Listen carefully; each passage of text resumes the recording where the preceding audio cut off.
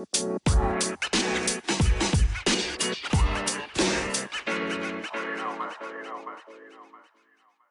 evening, everybody. Good evening, ma'am. Good evening. I'm excited to be here today. Haven't really done this thing in a while, so bear with me while I navigate through sharing my screen. Oh gosh. Okay. You'll be fine. There you go. Yeah. Okay. I think this is my screen. And pardon the light. I see. This is a new place. Yeah. So Okay. I don't really know what to do with the light. It's just shining directly on my head. It's the And light of the glory of God. So bear with me. Can you see my screen? Yes. Okay. I want to show only the slide that I'm on, but I don't know how to do that. Technology is not my forte. Sorry. Pastor, can you help me? Like I want, or do I do it? Change it. No, first just before click on view and then slideshow. The first one, yeah. There you go. Oh, great stuff. Okay. So, yeah, so saying, let me show myself so I'm not a bit lost. Okay, hi everybody. So I'll be facilitating today's session. And yeah, welcome. I hope you've had a good day. My day was very busy.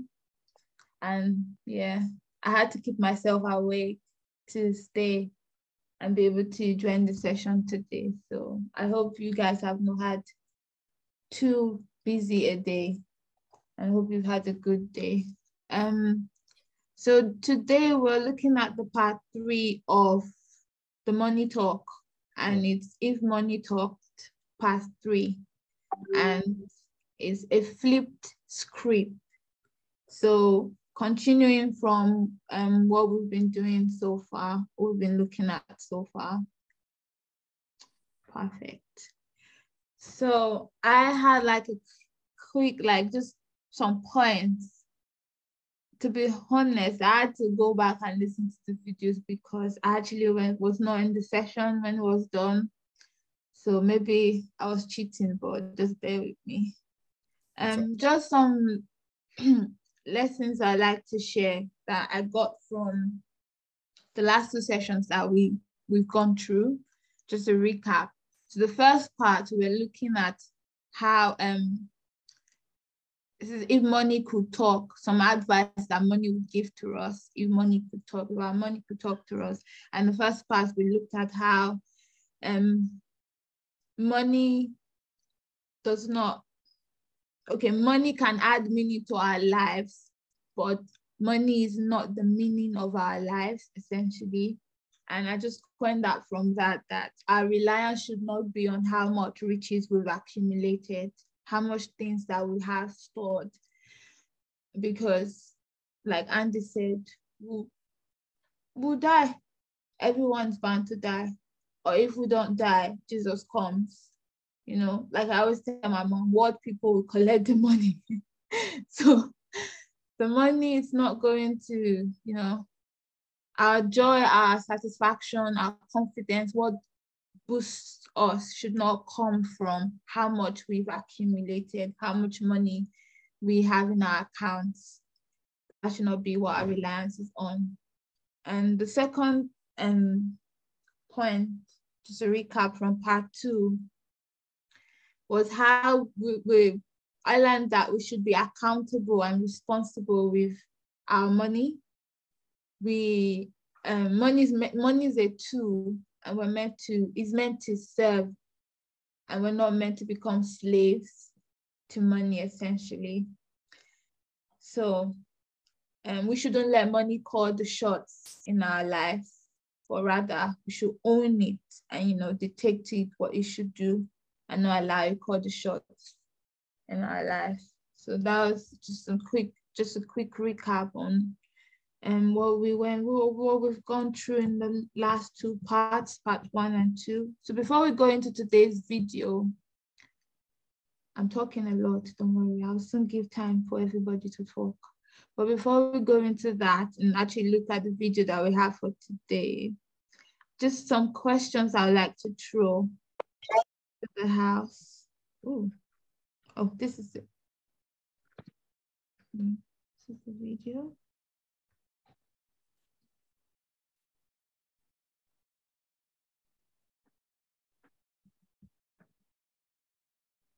Okay, so before we look at the video, I just penned down some questions about money just to get us talking, to hear our thoughts. So I said, let's discuss money. No, there's nobody like, see, in the UK, we're going through inflation, and I reckon everywhere in the world now, there's a bit of a crisis with money. So how does that make us feel, seeing that the price of goods are going up? I went to the shop the other day and I wanted to buy chicken breast. That used to cost like £2 something. The money is now like £6 plus. And I was just staring at the chicken like, wow, this is just chicken. Chicken is just costing so much. Like, what will I start eating? I just start swallowing air because everything is expensive. So what you budgeted when you're going to the shop, sometimes you have to spend more. I reckon that makes us feel, a certain way. Sure. So thinking about that, the first question I'd like to throw to us is, when we get money, when you receive money, when you have money in your account, and for those of us who work, when we get paid, salary comes in, what's the first thing, or people, those that don't work, if you're a student or, whatever level you're at, when you get money, cash in hand or in your account, what's the first thing that comes to your mind? What's the first thoughts that you have? Like, payday has come, or I just got gifted this amount of money. What's the first thoughts? What's the first thing you think about? What's the first thing you're like, money equals this thing first? Chinese. Anybody wants to start? Chinese. Is that Chinese like food? Oh, I actually like that. Okay, so food, yeah, important. So, and anybody else? We're going somewhere with this. Oh, excuse me. Mine is, where's this going to? Pardon? Mine is, where is this money going to? What is it going into? Because I already have like a list of plan already. So I'm like, the first thing that comes is, which one exactly am I using this for? Like, yeah, because there's so many things that you want to do. Because there's just this list and you're like, oh, what's this going to be for? Yeah. Someone said food. Someone said bills. Yes. Okay. Yeah. So yeah, keep it coming. Bills and shopping, yes. Tight. Okay. This is after we've had a lot of bills and shopping. Okay, tight. Good. Anything else? Food, yes, times 2. Times 2. I like that. Because now you have to start considering times 2. Because what you get for the price of one now is, it's just what it is. Anyone else? One last one, and I'll say mine. What I think about when I see money. Investment. Ooh, your name says billionaire. I agree. You think investment? That's kind of like saving. That would be like me when I get money. The first thing I think about is, how much can I put aside? This is just being honest. How much can I put into my savings? Because most of the things that I want to do are not like short term. If, for instance, you've done like your short-term goals and you have like long-term goals, I start thinking, for this long-term goal that I have that I want to achieve, how much from this money I've earned or I've received, how much can I put aside, essentially. So that's still a bit, me, self-centered. We only have one person say tithes, no offering, no charity. Okay. Second question. Would you consider yourself impulsive or a planner in terms of money? Would you say you're an impulsive person, like once the money comes, it goes here, and that's it? Or you're one who has to sit down, write it out, mark it down, or even before the money comes, you've planned how you're going to spend the money? Anybody? Well, let me go for it. Good evening. Good evening, sir. I would say I'm a little bit of both, but I'm more of a planner. Okay. Because judging by my current financial situation, I cannot even afford to be impulsive. I believe impulsive people are people that have a lot of money. So, so I'll say I'm more of a planner. But it's more like I have like in my head, I have like a percentage, more like what Annie just said, more like what you just said. Like there's a percentage I know that I can't go beyond this threshold. And that's after there are some things that are like categorized as statutory deductions. Then there are some things that are okay. This is within my spendable income. So I have spendable income, I have statutory deductions, and then under statutory deductions is where we have all those tithes, investments, and all those ones. So it's from the budget of spendable income that I can call myself a little bit impulsive. So, okay, that makes sense. I like that. So I feel like the people who are like saying they're planners, they're more of like a budget kind of person. People who like strictly monitor how much they use. Billionaire Ifeanyi wants to say something. Yeah, putting it in percentage, planner, impulsive, 90%, 10%. Okay, so you're a bit of both. Yeah. So planning 90%, then 10% impulsive. Okay, that's interesting. So we have some comments. Christy says she's a planner, even before the money comes. Present, I'm there. Like the money I've not seen the money. Sometimes I don't know how much I'm getting paid, but the money before it enters my account, the money has gone. Another planner in the comments. Dorcas says she's a planner. Adiola is a planner too. So like this, we don't have any impulsive people. Wow. Me, I'm 50-50. I like it. And I think part of my excuse for the impulsiveness is fate. Because whatever, especially when what just came in is not enough for what is on ground, I can as well be impulsive and trust that God will. Okay. And trust that God will make it up one way or the other. Like sometimes, we get money. We get money on the, like, it's not something we're expecting. And I and Kola would say, no, let's just spoil ourselves. Let's go buy Chinese food. And we're not quite all right. This money is being for something else. And we would sit down and eat the Chinese food very well. Then the next morning we look at ourselves and say, okay. Now how do we do it? And that example really ties into what we're looking at, like as well, and what we did last week, like accumulating. Sometimes we accumulate too much and we actually forget to enjoy the present and just keep looking at what it is we need to plan to do, what we need to achieve. But then we're skipping the now, which is quite interesting. Before I go to Dylan was raising his hand, but someone in the comments says, depends on how big the money is, okay? If it's small, I don't plan, but if it's a little more, then I have to. Okay, that's interesting. That's interesting.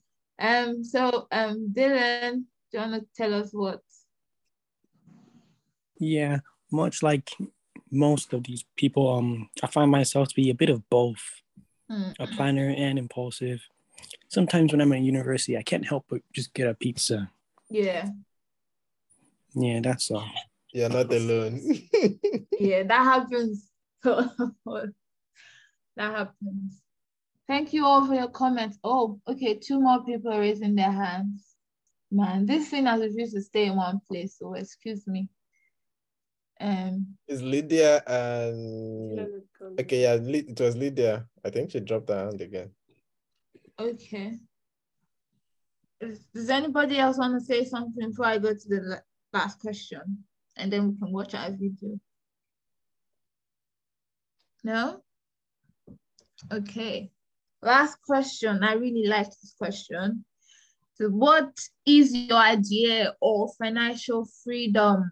We hear this a lot, especially now when, you know, money is like a big thing. Everyone's talking about money. You can't avoid it. And encouraging young people, you know, to make wise decisions about money. Investments. We heard some people talk about investments, savings, and all that. So what do you consider? What's your own idea of what financial freedom is, financial security, financial freedom? Dylan is raising his hand. Please talk to us. I don't know the exact definition, but I'm just gonna guess, and I think that financial freedom is the ability to spend however you want without actually having to worry if anything bad will happen afterwards. But you know, you'll still be good once you're spending. Okay. I like your definition because it literally ties into what we're going to talk about today. So it's basically you having money and being able to spend it for yourself, essentially. Okay. So Henry says, when money works for you. When money is your servant. Nice. Dorcas has her hand up. I can't actually, okay. Yeah, Dorcas and then Lydia. Yeah, Dorcas has her hand up. Please. Go on, Dorcas. For me, financial freedom is a stage you get in which whatever you are spending on is not determined by how much you have, but if what you want to spend on actually pleases God. Sorry, can you repeat yourself again? The line was breaking.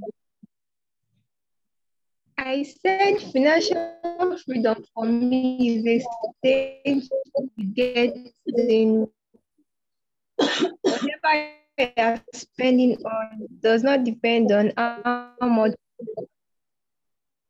but if what you are spending on. Because you're broke, like it keeps going in and out. Yeah. Sorry. What I got was that you said, or you can type in the chat and you can read it out. Or the beat I heard was that financial freedom is the stage you get to where how you spend or what way you spend is not tied to how much money you've got. That's a deep one. By faith. Oh, yeah, spending. Your account is red, but you keep spending. That faith is nice. Oh dear. Okay, so Billionaire Ifeanyi has something to say. Or was it Lydia?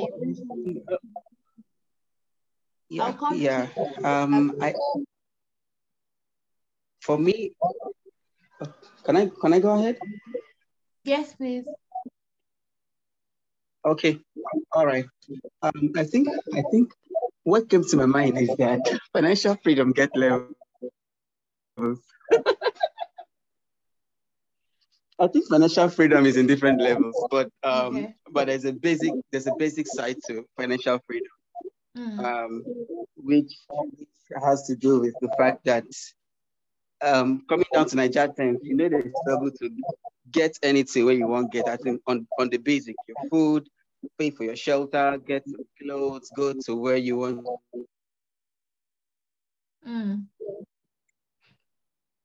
essentially there's like cash flow. Okay. As far as you can really do all of those basic, I think financially free. But then financial freedom, you would want to say that having saving, investments, and cash, and you are able to afford a certain kind of lifestyle, can be said to be financial freedom. But coming down to basic, as far as you can get the things you want to get, food, clothes, pay for some things that you need to pay for without struggle, I think that's basically financial freedom for me. I like it. Very realistic definition. Thank you. I'll go to Lydia and then I'll read the comments. Okay, good evening, everybody. Yeah, I would want to explain financial freedom in two ways. And the first one would be tilting towards the last speaker, which is being able to get the basic necessities and not having to always worry about money whenever you think about the need. That's one. And on the other hand, I would want to define it as the ability to be contented with whatever amount you have, irrespective of your need. So for me, I think that's kind of, I'm defining, the freedom is what I'm defining there, because my finance is not tying me down to become depressed or to think, to just feel bad. Rather, in spite of my unlimited needs, I'm still contented with what I have. So I would define financial freedom in those two angles. Thank you. Okay, thank you very much. I like how you tied it into, you know, a bit of like faith and your belief in God, in that contentment, you know, is in there. Thank you very much for that. We've got a couple of messages. I like this question that someone has asked, because a lot of people talk about, when you talk about financial freedom, lots of people talk about being debt-free, which is good because that will lead us to what we're going to talk about today. So Ife Oluwa says, just knowing that it is given to me by God and I don't have to worry. I don't have to hold money like all of me depends on it. Knowing I have enough in Him who gives. Knowing I have enough in Him who gives. Good. Dorcas, to finish what she was saying, says having that financial stability such that what you spend on is not tied to how much money you've got, but if what you're spending on pleases God. Okay, I want to believe that these are people's ideas about financial freedom. This is not like you trying to sound politically correct. There's no right or wrong answer necessarily. It's just getting your own idea of what financial freedom is, because that will help in that when we watch the video and continue discussing, it all ties in. Maybe where you are at now, your idea is not, maybe you have to flip the script on your idea of financial freedom later on in the session, or you have to maybe hold on to it. But it's good to know where you stand and not just giving like really politically correct, nice answers, or answers that necessarily sound, you know, nice to us. So we don't need it to sound nice. It just has to be honest. Steven says, when you are not when you're not scared of inflation of tomorrow, brother, tell me about it. Tell me about it. As a question, we will come to the question later, because I feel like the video answers this question, kind of, a little bit, or we give clarity about the question. Also, Oluwadamilare, also as a follow-up question, okay, what is the cost of financial freedom? How much do I need to be financially free? Thank you guys for the question. You won't be getting answers now, sorry.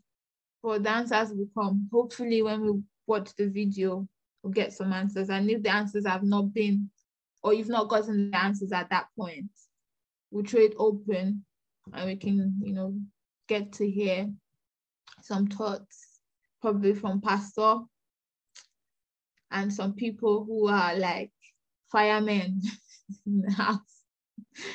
Okay. Thank you all for your contributions.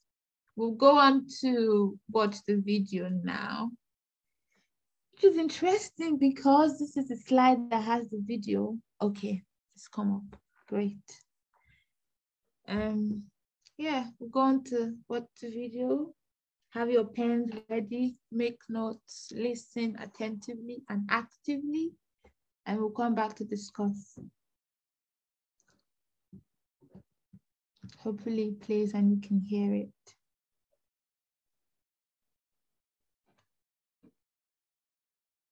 Can you hear? No, maybe when you were sharing the screen, you didn't share audio. Or did I not? I don't know these things, man. Should I? So if you stop sound, okay. Yeah, exactly. Thank you. You're welcome. There we go. Can you hear now? Yes, we can. Great. Thank you for calling Money. This is your money. Okay. Yes, no, I get it. I bet that speech at the fundraiser was amazing. But, you know, I just don't think we can give our entire paycheck to save the guinea pigs. So how about instead we start with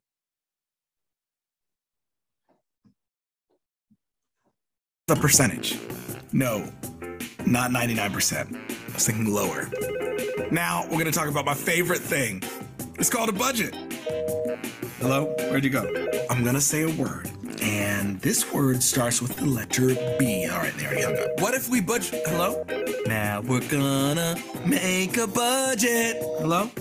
Today I'm gonna make a budget for you. Hello? Okay, that was fair. I just want to help someone make a plan. Please, let's talk about a budget.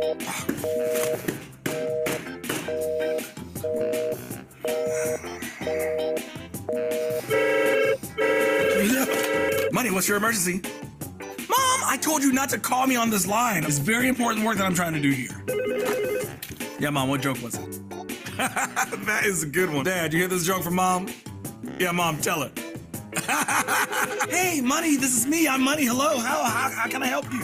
Oh, yes, I can hear that you are very frustrated. Well, I don't have the authority to spend myself, but I can help you figure out who has been spending me. Are we sure that it wasn't you, though? Okay, all right. We can look at the statement if you want to. Yeah, on page 12. That is how much interest you are paying on your credit card every month. I did not sign us up for that deal. That was not me. Okay, so you've already bought it. Oh, so now you want to figure out how to pay for it. Okay. Well, it'd be really nice if we had these conversations before you made the purchase. Thank you for calling, Money. Karen, I'm so glad that you called again. Now we can finally put together a plan. I don't think I sound like your father. Well, your father sounds like a very nice and intelligent man, and maybe you should listen to both of us more. Oh, Karen, that is some very saucy language. I meant that as a compliment. You know what? Okay, I'm getting a call. I'm gonna have to put a hold on this. Hello, Money. What's your emergency? Karen, just because you call me on a different line isn't gonna lead to a different result. I am not yelling. I just need you to listen to me. Thought we were going steady.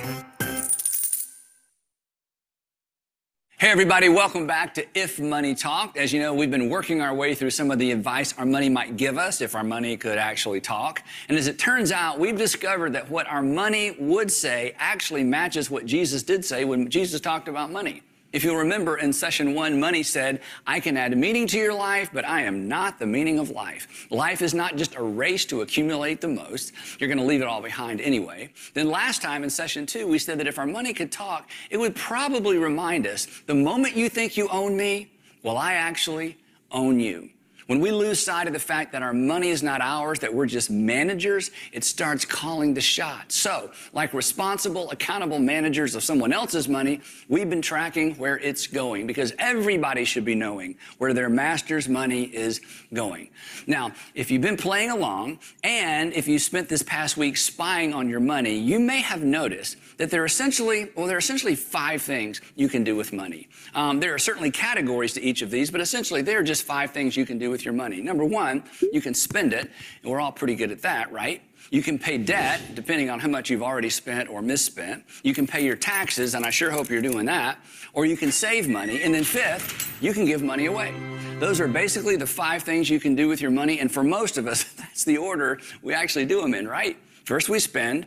Number 2, we pay off debt. Number 3, we pay our taxes. Number 4, we save. And if there's any left over, well, we might give some away. These are the 5 things you can do with money. And for the majority of people, that's the order in which they're done. Now, I want to go through that list one more time, but this time I want to put a little bit different spin on it.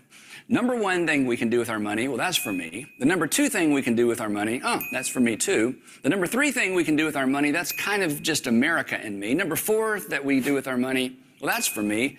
And then number 5, well, that's for God and others. So it goes like this: me, God and others. That's how it's done in the majority of cases, and perhaps that's how it's done in your home. Now, the problem with all of that, of course, is that God and others come in last. Essentially, God and others get the leftovers. If I haven't spent it all, if I don't owe it all, if the government doesn't get it all, and if I don't save it all for myself later, then perhaps God and others will get some. This is called me first living with some leftover giving. And this is totally understandable because this is the script most of us inherited. This is what we saw modeled in our homes. And this is certainly what a culture encourages. But when Jesus showed up, he literally flipped that script. Here's what he said: "For where your treasure is, there your heart will be also." Now, I bet you've heard that before. Where your treasure is your stuff. It's your money, it's your hopes, it's your dreams, but it's your physical stuff.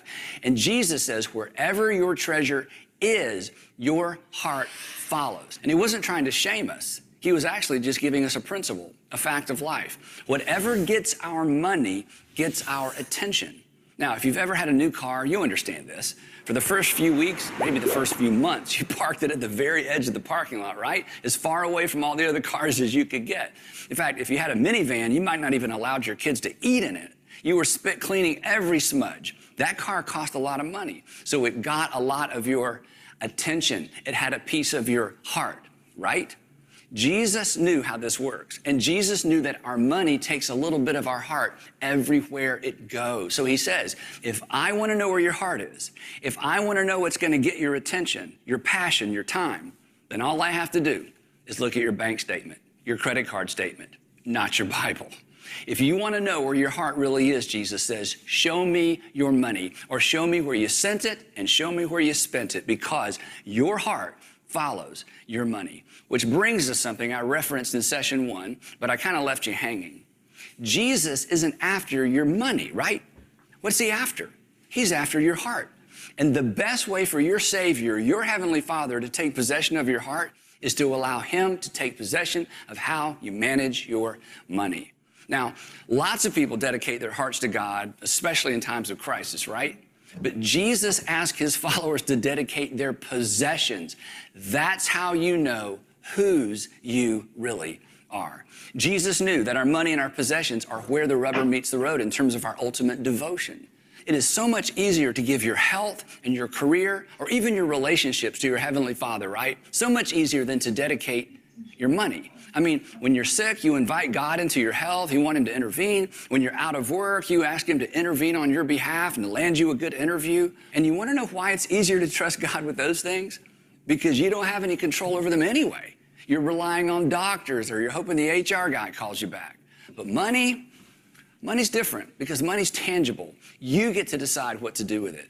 So when Jesus started talking about where your treasure is, there your heart will be also, he meant that the ultimate litmus test for our devotion to God is what we do with our money. So if our money could talk, it might remind us, my direction reveals your affection. My direction ultimately reveals your affection. What is most important to you. Your money's direction, what you spend it on, reveals what you care about most. So let's go back to that list of priorities for just a second, how most of us spend most of our money. Remember, it's me first, it's me second, it's me third, it's me fourth. And then if there's any left over, or I feel compassionate, or I feel guilty, or there's a tsunami or an earthquake, then, well, you know, then I might give. And if you think about it in those terms, that's kind of messed up, isn't it? I mean, to me, it's a little bit embarrassing. So Jesus offers us a remedy. He calls us to flip that script, to reprioritize, to flip that list. And don't panic. You're not going to have to give everything away or sell all your possessions. That would actually be irresponsible. That would just make you a burden on someone else, right? This isn't about living irresponsibly. Actually, it's just the opposite. Spending almost everything on you or saving it for your future, that's actually irresponsible in light of the fact that it's not even yours to begin with. So this isn't about having nothing. It's about reprioritizing everything. Here's how Jesus put it. But seek first. Seek first is the key. This is so important. Seek first, that is, put first, reprioritize, reorder, rearrange, rethink. But seek first his kingdom and his righteousness. Now, the word kingdom throws us off because, well, we don't live in a kingdom, and the word righteousness sounds complicated and religious, but Jesus is saying something so simple and so important. Here's what he's saying. In my Father's kingdom is an others first kingdom. If you're going to follow me, it's going to be about doing what's right for others and doing that first. Jesus taught throughout his ministry that what's right for other people is what's right, that what's best for other people, well, that's what's best. So Jesus says, here's what I want you to do. I want you to turn that list upside down, and I want you to put God and others first. I want you to put you second. You're still on the list. It's just that you're not at the top of the list. Jesus is actually inviting us into something. He's inviting us into a world, or to use his term, a kingdom, where we don't go first. This is his invitation to give your money before you spend it or save it or spend it in the future, and consequently give ourselves to God. And do you know why Jesus taught this? Not because he wants your money. Again, it's because he wants you, and he knows what's best for you. And I'm telling you, in the kingdom where you don't go first, you are going to find more peace, more joy, more purpose, and more meaning. And ultimately, and you may not believe this, when you prioritize the Jesus way, when you flip that script, you will have more financial margin as well. Look at the rest of this statement. Again, these words are so familiar. And all these things will be given to you as well. And what are all these things? These are the things you worry about. These are the things you fret about. These are the things that have to be done and have to be paid for. All of these things that are crucial to being able to survive, they're going to be provided for us as well. This isn't either or. This isn't others to the exclusion of you. This is about priorities, pure and simple. It's about who comes first. Seek ye first his kingdom, and he will take care of yours. Simply put, give first, save second, pay your taxes, repay your debt, and then live on what's left over. Yep, you get the leftovers. Now, let me make this even simpler for you. Here's the system I would love for you to embrace. I've been teaching this for over 20 years. Sandra and I have lived this way for over 30 years. It's so simple. 3 words: give, save, live. Give, save, and live. When you get paid, you invest in God's kingdom first, you give first, then you invest in your future, you save second, and then you live on the rest. Give, save, live on the rest. This is how you throw open the door to God's involvement in your financial future. And I'm telling you, rich people, poor people, everybody in between, this is the key to financial security. This is how you live responsibly. This is actually the key to true financial freedom. This is actually the key to financial peace. You give first, save second, and then you live on the rest. Now, here's a tip. I don't want you to think in terms of amounts of money. I want you to think in terms of percentages. I want you to pick a percentage of your income ahead of time and then give it away as soon as you get it. Whatever the percentage is, and I'm not even going to make a suggestion, you pick that percentage, whatever it is. Talk to your spouse, talk to your friends, family members, but choose a percentage. Figure out a way to get that percentage of your money out of your kingdom into someone else's kingdom before you have a chance to spend it. Pick 1 or 2 nonprofits, a local church that you love, maybe somebody that's doing stuff in your community that's near and dear to your heart, maybe something with children or foster kids or a hospital, whatever it is, and don't wait to be asked. Everybody gives, or just about everybody gives when they're asked, and just about everybody gives when there's an emergency. I want you to be better than that. Find organizations you love and start sending them money every single month, regardless of whether or not there's an emergency and regardless of whether or not they ever ask. Pick a percentage, then decide where it's going and let it go. And then second, pick a percentage to save. This is also a way of helping other people because you don't want your kids or your grandkids to have to take care of you, right? Preparing for your own future is a way of loving other people. So save a percentage of your money second. And then, well, then you just consume your heart out.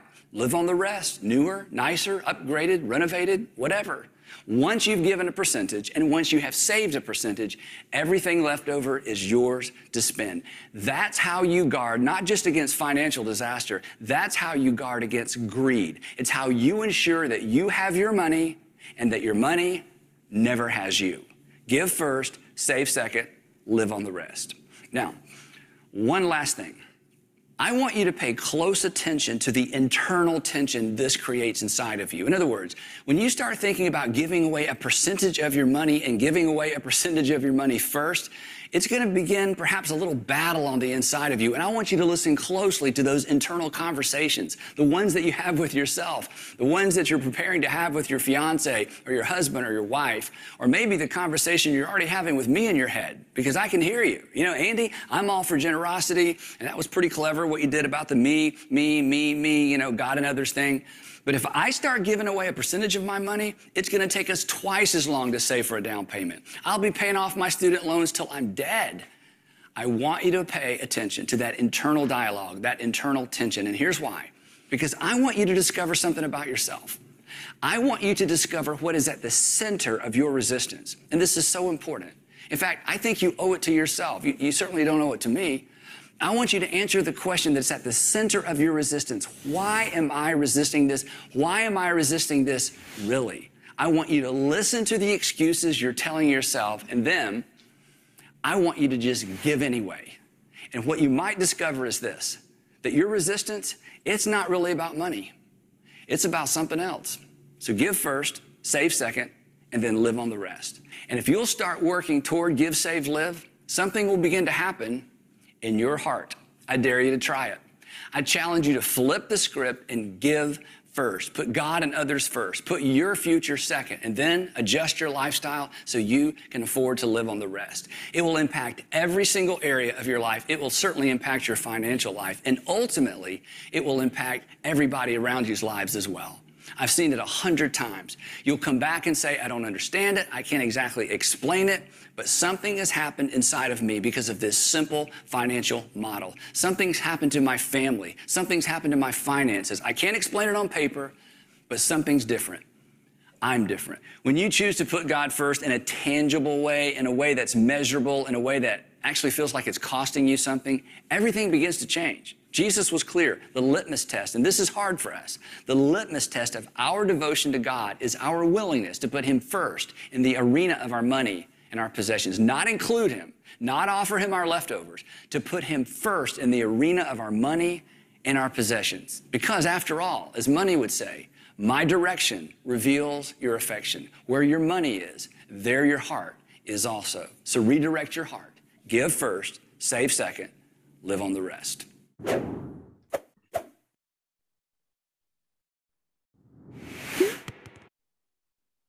Okay, happy days. So that was a good one. Do we agree? It was a good one. It was a really good one. I liked it. Okay. Okay. So just some quick things before we talk about it generally. I liked how the beginning the man was talking and it sounded like money was talking. Literally money was talking. And I think for some of us, our money is telling us we need to start budgeting. We need to start putting money aside. For some of us, money is saying your interest rates are going up. You need to stop spending so much on your credit card.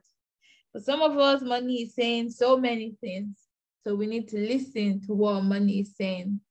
And also, it's interesting how in the beginning, I asked the question about when we think about money, what's the first thing that comes? When we get money, what's the first thing that comes to our minds? And only one answer had something to do with tithes.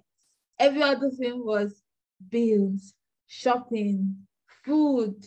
Someone said food times 10. I agree, 100%, because things are expensive. But then all of all those things, like Andy said, are all about you as a person, what you're getting, what you're benefiting, how you're stuffing yourself, you know, how you're enjoying yourself, whether it's convenient or not, but it's very centered on you as an individual. So that was interesting to see that order, the nature of man, very predictable. We just want to have more Chinese, more pizza, more nice stuff, which is not bad. But yeah, those are like some points. So I'll go on to the main. Actually, should I run through my points or should I let people talk and just forget about my points?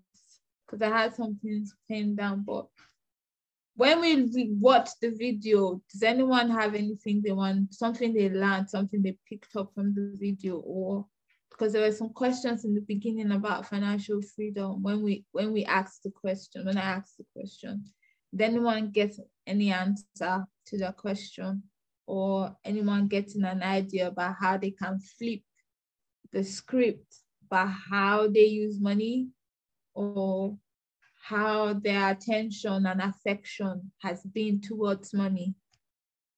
So we've got Dylan raising his hand. Yep. Dylan, so in the video, I just want to talk about how the guy was basically telling us not to just spend all our money for the good of everyone else, but that we should spend our money, but also be smart about it. That's what I liked. When you say be smart about it, what do you mean? As in planning, thinking ahead before you just spend it on others. Okay. It's a good one. Anyone else?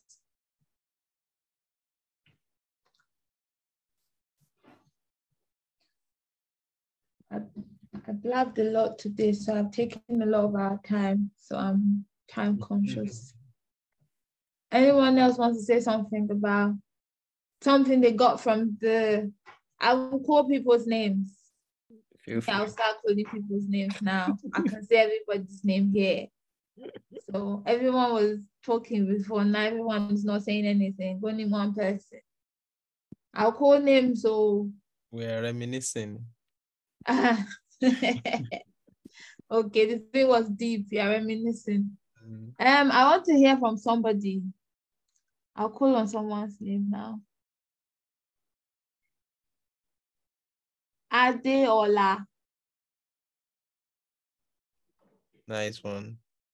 Is Adeola there? I think, oh yeah, she's there. So please, do you have anything you want to share with us? Boss lady. About how we can flip the script with money or anything you picked up from the video. She typing? Okay. Said she can't talk. Okay, that's fine. I'll call on another person. I'm gonna call on someone that will sound like I'm picking on them. Oluwadamilare. Man's house. Do you have anything to say about how we spend money? Or from the video, generally?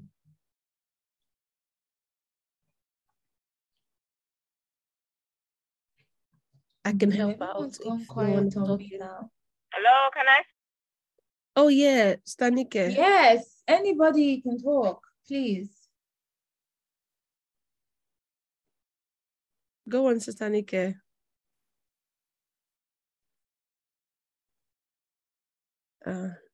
Just gone. Oh, yeah, I can just talk while people are getting ready. So what I liked was how he turned the me then to the God and others. It was quite interesting. Like, yeah, it's the same thing Adela is saying. Like, yeah, like it kind of shows our priorities. And usually I wouldn't see the scripture about seeking the kingdom of God first in monet, like how he applied it. I wouldn't see it that way. But then it makes sense that in all our pursuit, everything has to come back to God. Because if we put him first, then he puts us first.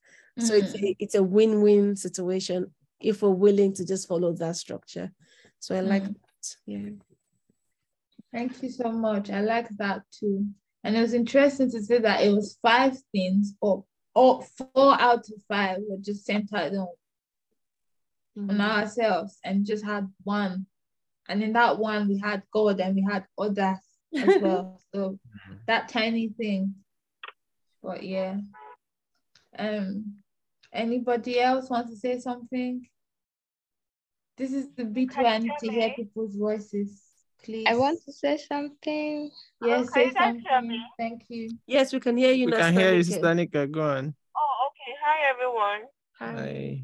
Sorry, I had to I'm in traffic, so I had to get to where I could check my phone properly to find out why I wasn't speaking. Okay. So yeah, after listening to the video, I kind of felt guilty. But then he suggests that you should dedicate certain or budget certain amounts of your monthly income to charity and all that. And then I'm thinking, every month end, you have a certain group of people that wait for month end to call to say they need money for this and that. Can't you categorize those people into charity or something? Because it's basically on a monthly basis, and feel guilt-free that I've done my part. Yeah. Lydia wanted to say something. Yeah, Lydia wanted to say something, and we've got 2 people's hands up, Stephen and I don't know, YNK. Yeah, what I wanted to say was that I think the last phrase, not exactly the last phrase, but it was close to the end of what he was saying. He said, money, if money could talk, it would say, my direction is your affection, is where your affection lies. Something my direction reveals your affection. Yeah, exactly. That's actually, it sounded very interesting to me, that truly, if money could talk, it's wherever it is facing, that's usually where our affection lies.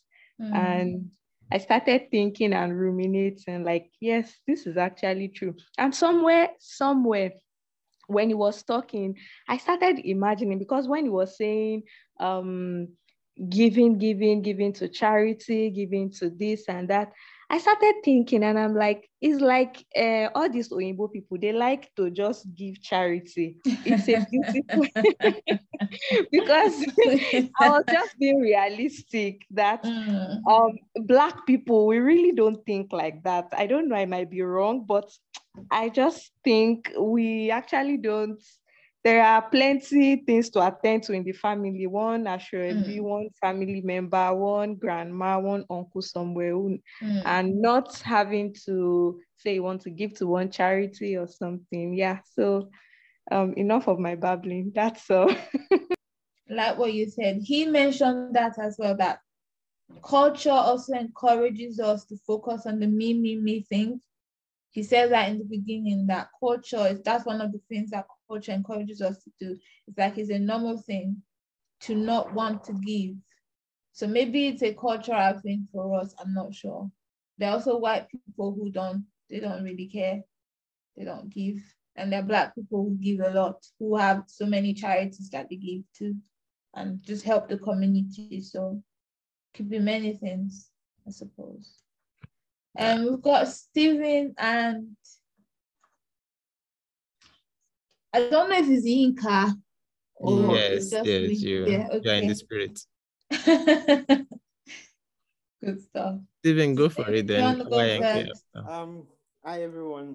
I think I like the fact where he said, okay, even though he changed the order of how we should spend our money, I like the balance he gave in telling us also to be responsible while doing that, because it's possible that in a bid to want to give and give and give, we now tend to become irresponsible. For example, a man that is married, like you have your home and all, and you're just giving and giving and giving, and the wife and children and even yourself. Yeah. So I like the part that he didn't really give a fix for what you have to do for like giving out, but making it a part of you, like putting it as something that reflects where your heart is and your treasure is, makes more sense to me. Like, okay, in a bit to give,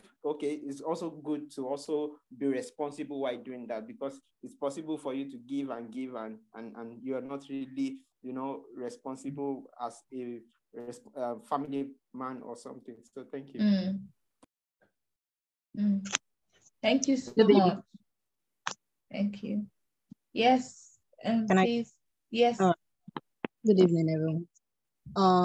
I'll just, in addition to what everyone has said, and in addition to the video, one of the things that came out from the video to me is I think I can just sum it up by the fact that it's saying, even with money, we should still be selfless. And I could relate what he was saying with that, similar to what Jesus Christ was pointing out to the rich young ruler. When he felt he has done everything right, and Jesus was commending him that, oh, okay, you've done really well. Okay, sell all the things you have, go and give to the poor, and then come and follow me.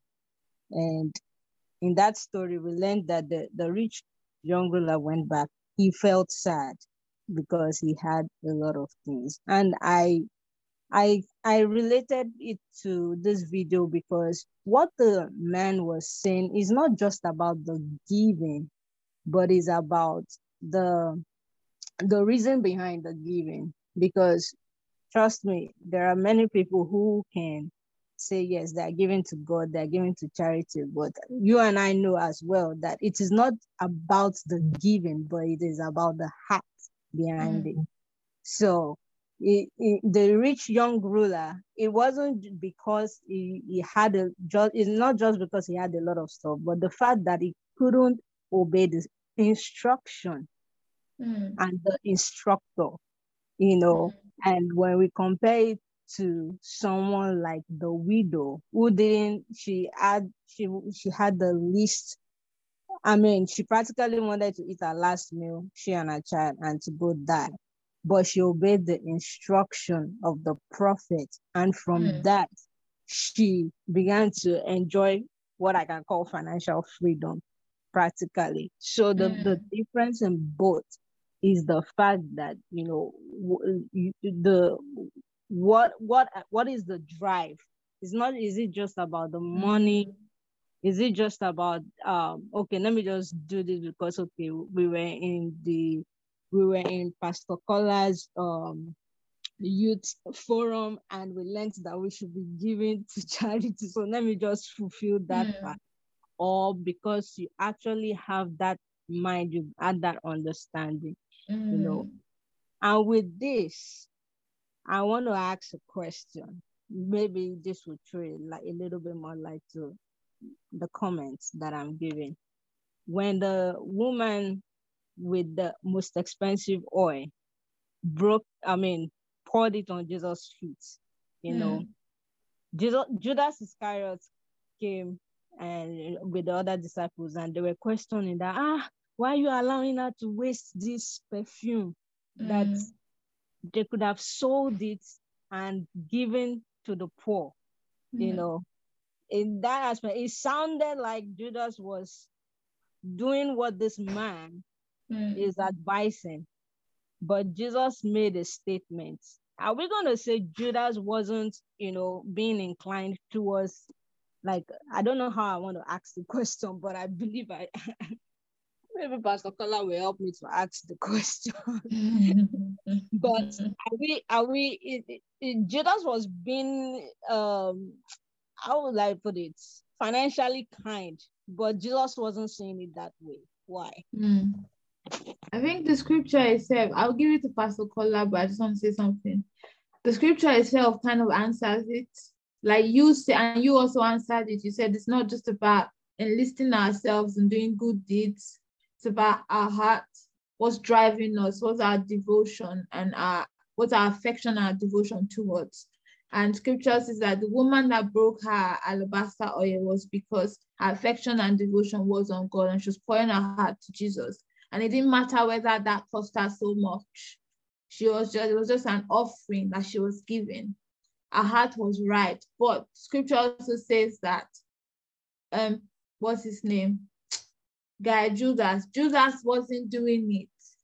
I'm paraphrasing now. He said he didn't say it because he had the heart for the poor. He was saying it out of his own greed. It was because he had ulterior motives, and he kind of answered, like you said, our hearts. Whether we can decide to give to so many charities. So that's, like you said, I like how you drew the point out. The essence is not enlisting ourselves and be doing good deeds and good works only. And our heart is detached from the actual, what should actually drive us. What the essence, what I think Andy's trying to say is that if our devotion, if we say that our heart that we're giving to Jesus is with Jesus, then our money should also face that direction. So where the Lord prompts us, somebody said it depends on how we spend our money and whether what we spend our money on pleases God. So essentially, what God lays in our hearts and how He directs us to spend our money. He's asking us to give a certain percentage to the poor, to Him, or for something at a certain time. We're not wrestling. There's no hesitation. What He wants us to do with the money, we're not holding it back, because it's easy to say we've given our hearts to God, but then money is compartmentalized. We've pushed money to one side, and money is not part of the things that we've given, essentially. But yeah, I think I kind of answered the Judas and Jesus and the woman thing, and you answered it too. The scripture answers it to say that Judas didn't do it because he actually cared about the poor. He did it because he had greed. He wanted to pocket some of the money for himself. And that was not the motive behind why the woman broke her alabaster oil at the feet of Jesus. Yeah. If Olua wants to say something, but I'll hand over to Pastor Kola if he wants to open the floor for Ife to say something. Absolutely. Thank you so much, Annie. It's been a beautiful session. Sister Ife, go on. Thank you. It's just to Sister Yinka's question and also what Andy said. So he said we shouldn't listen to that voice that comes. That's the part I want to pick out, because the woman probably might have thought about it before she got the oil. She might have thought about the money she had, and probably that was the last or something, and she decided to get the oil. So Andy said we shouldn't listen to that voice that is speaking. We should be intentional. Sometimes it's not very easy, but yeah, we receive grace to do that. And for me as well, the point I picked out as well for me is just the acronym that says give, save, and then leave. I like the part where he talked about leaving. The part L is be wise about the leaving part. After you have given, after you have saved, be wise as well when you're leaving. So yeah, thank you. Just trying to rush. Thank you very much, Sister Ife. Thanks everyone. I think it's been a really refreshing evening. I know there are a couple of questions that we've raised, which I think would find the fullest answer next meeting, which is the last part. especially in terms of the dynamics about this whole giving to God and to others, the charity aspect of it. In the next, which is the last episode, it gives a framework for that, like what kind of questions can guide you into making those concrete decisions, to ensure that, one, your priority is right in the right place and your motive is also right, unlike Judas, which Annie brilliantly answers that. The Bible gave that commentary for us to know what Judas was up to when he was making that remark about the woman's sacrificial giving. But having said all, I think that it comes back to practice. It comes back to putting into practice what we are learning and actually going ahead to flip the script in whatever area we need to flip the script. And I think it's timely that this is coming, one, at a time when indeed everyone is feeling some sort of I wouldn't say pangs of the economic situation everywhere. It's global, really. There is that. And secondly, it's also timely in the sense that this is the last day of the month. So for some of us, it will be about the time when back when I was in uni, my first degree days, we call something the week of pride, or say Gbiraga. The week of pride is the week when you're just fresh from home. You have all the provisions, you have all the money and all that. You feel impulsive to want to just spend anyhow or eat anyhow or do whatever anyhow, at least for that 1 week. And then maybe the next week you start drinking your gari again, as the case may be. But yeah, this might feel like that season. But before you go on and enjoy your week of pride, hopefully you would revert back to your spreadsheet or to the app or to whatever tools would help you to spy on how you're spending God's money, lest you be fired, borrowing imagery from the last meeting. And then, to just be faithful, really, with the resources that he has committed into our hands. But again, like I said, I don't want to give too much away. I believe the last episode or the next episode does a good job in concretizing what he has started today, especially in terms of more or less giving a framework and a working plan as to what that could look like. What about the question about culture? How about Westerners would give to charities because they don't feel morally obliged to their families. Yeah, they would borrow their parents' money when they're in need. They'll borrow their brothers and sister money, but then they'll give money to charity. While we are not culturally obliged to borrow. If my brother should ask me for money, I would give. So in light of that, there's a sense of wanting to take care of our parents, which in passing he mentioned in the presentation and says you don't want your children to be taking care of you when you're actually some parents want you to take care of them. They start telling you from like when you start making money. There's a proverb where I come from that when a bush rat becomes old, he starts sucking the breast of his child. In other words. Wow. Yes. As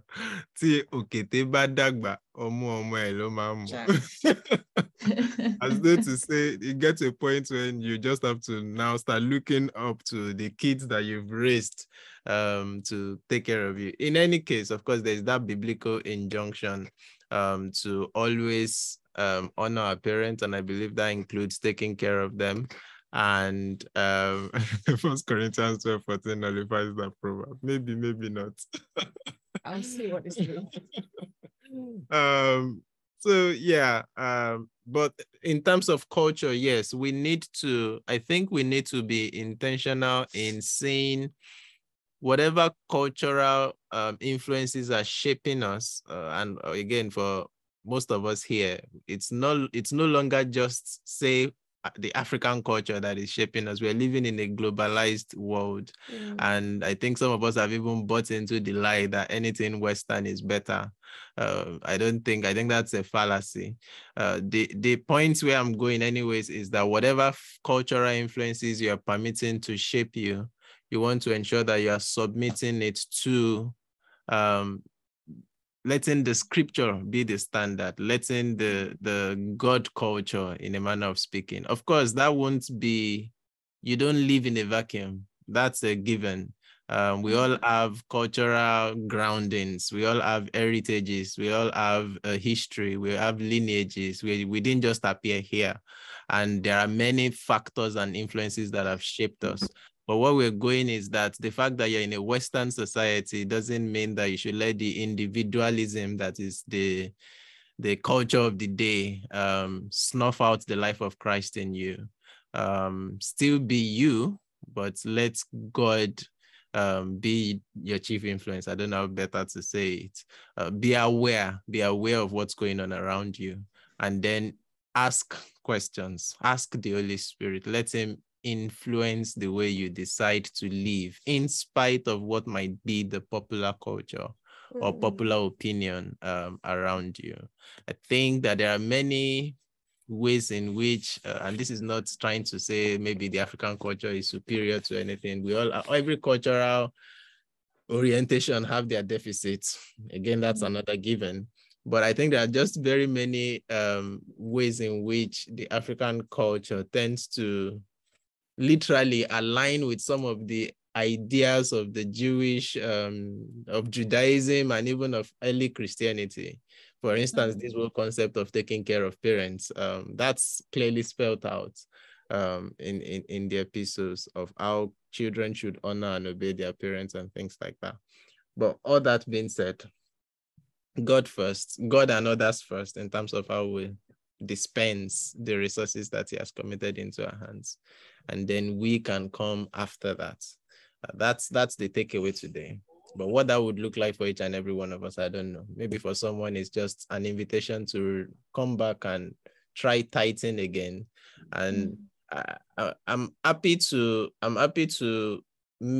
throw that in with a flexible lens to say you don't have to necessarily start from 10%. If that's where your heart, you've not even been doing anything, giving anything to church. Okay, start from something, whatever percentage you want to pick it up from, and see how you can be consistent with that. And hopefully then that keeps growing as you also grow in grace and in the knowledge of the Son of God. So yeah, I'm looking forward to next meeting. And I think Kingsley or someone is taking us. I should also quickly mention, this is just practically, we're done with the meeting. We'll pray in a bit. I should also mention that I know that the order has shifted in terms of, because we've skipped one week. And so we didn't swap. We're just pushing everybody back 1 week further. But if there will be need to make some rearrangements down the line, will let us know before the time comes. Yeah. Anna, you were saying so? Okay. Annie, closing remarks, and then we'll pray. Ooh, closing remarks. You not done the closing remarks. Okay. Closing remarks. Yeah. Thank you all for indulging me and making it a comfortable space to, talk today. I enjoyed it. Thank you very much. Thank you for your kind words. In terms of the presentation itself, it had me thinking as well, because when I watched the video, and the first question that came to me before I actually did the me thing was the first question I asked. When I get money, what's the first thought? And obviously I'm guilty because I'm much of a planner and to a fault. And the plan is not, and I'm not impulsive at all. I'm very, very strict with myself in terms of money, probably maybe to a fault. And I don't give room for, all of those adjustments and, maybe God invading my space and telling me this money, use it for this one instead, because I'm like, I want to invest this money, I want to save this money. You know, investment is good, saving is good. But then I need to get the order right as well. God first, and then the saving, and then the spending. So it was a good lesson. It was a good session, and I'm happy to have shared it with everyone here and to learn. I learned so much from everyone's contributions. So much, there's so much blessing here. So thank you all. Thank you. Thank you, sir, for the opportunity. Thank you. Thank you, everybody. That's my closing remark. Thank you very much. And the slides were very helpful. Thank you. Thank you. Let's pray. Actually, I feel like calling someone to just give us the closing prayer. I know Sister YNK would be work hours for you, but if you are able to talk, are you able to pray for us and pray God's blessing over us as we close? Father, we thank you. We thank you for the privilege you've enabled us today to have another great time like this. We thank you for the things you are teaching us, bi-weekly. It may just look like we're just gathering, but in it, you are growing us. You are grooming us to become a better person, a wholesome person, spiritually, financially, physically, maritally, in all areas. And Lord, we are grateful. We are grateful for this opportunity. We are thankful because this is just how it starts. From the disciples, from the multitude, you just gathered 12. And eventually those 12 changed the world. Thank you for what you're doing in this forum.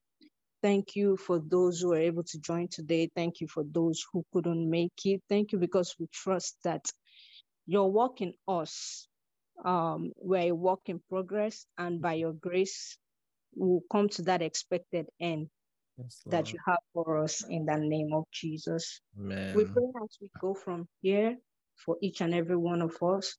We ask and pray, oh Lord, that your spirit, your presence will not depart from our lives, from our homes, in the mighty name of Jesus. Amen. And perhaps in the course of today's teaching and this series, maybe there is somebody that is in need, that is trusting in you one way or the other, financially, materially, or maybe there's a family, there's a home that they're looking up to you. Lord, we ask and pray that through this series, you will reveal yourself as the Jehovah Jireh, the great provider. In the mighty name of Jesus. Amen. We commit everything about ourselves to you, including our finances. Yes, we commit everything into your hands, and we ask that the grace to continue to obey you, you will grant unto us in Jesus' name.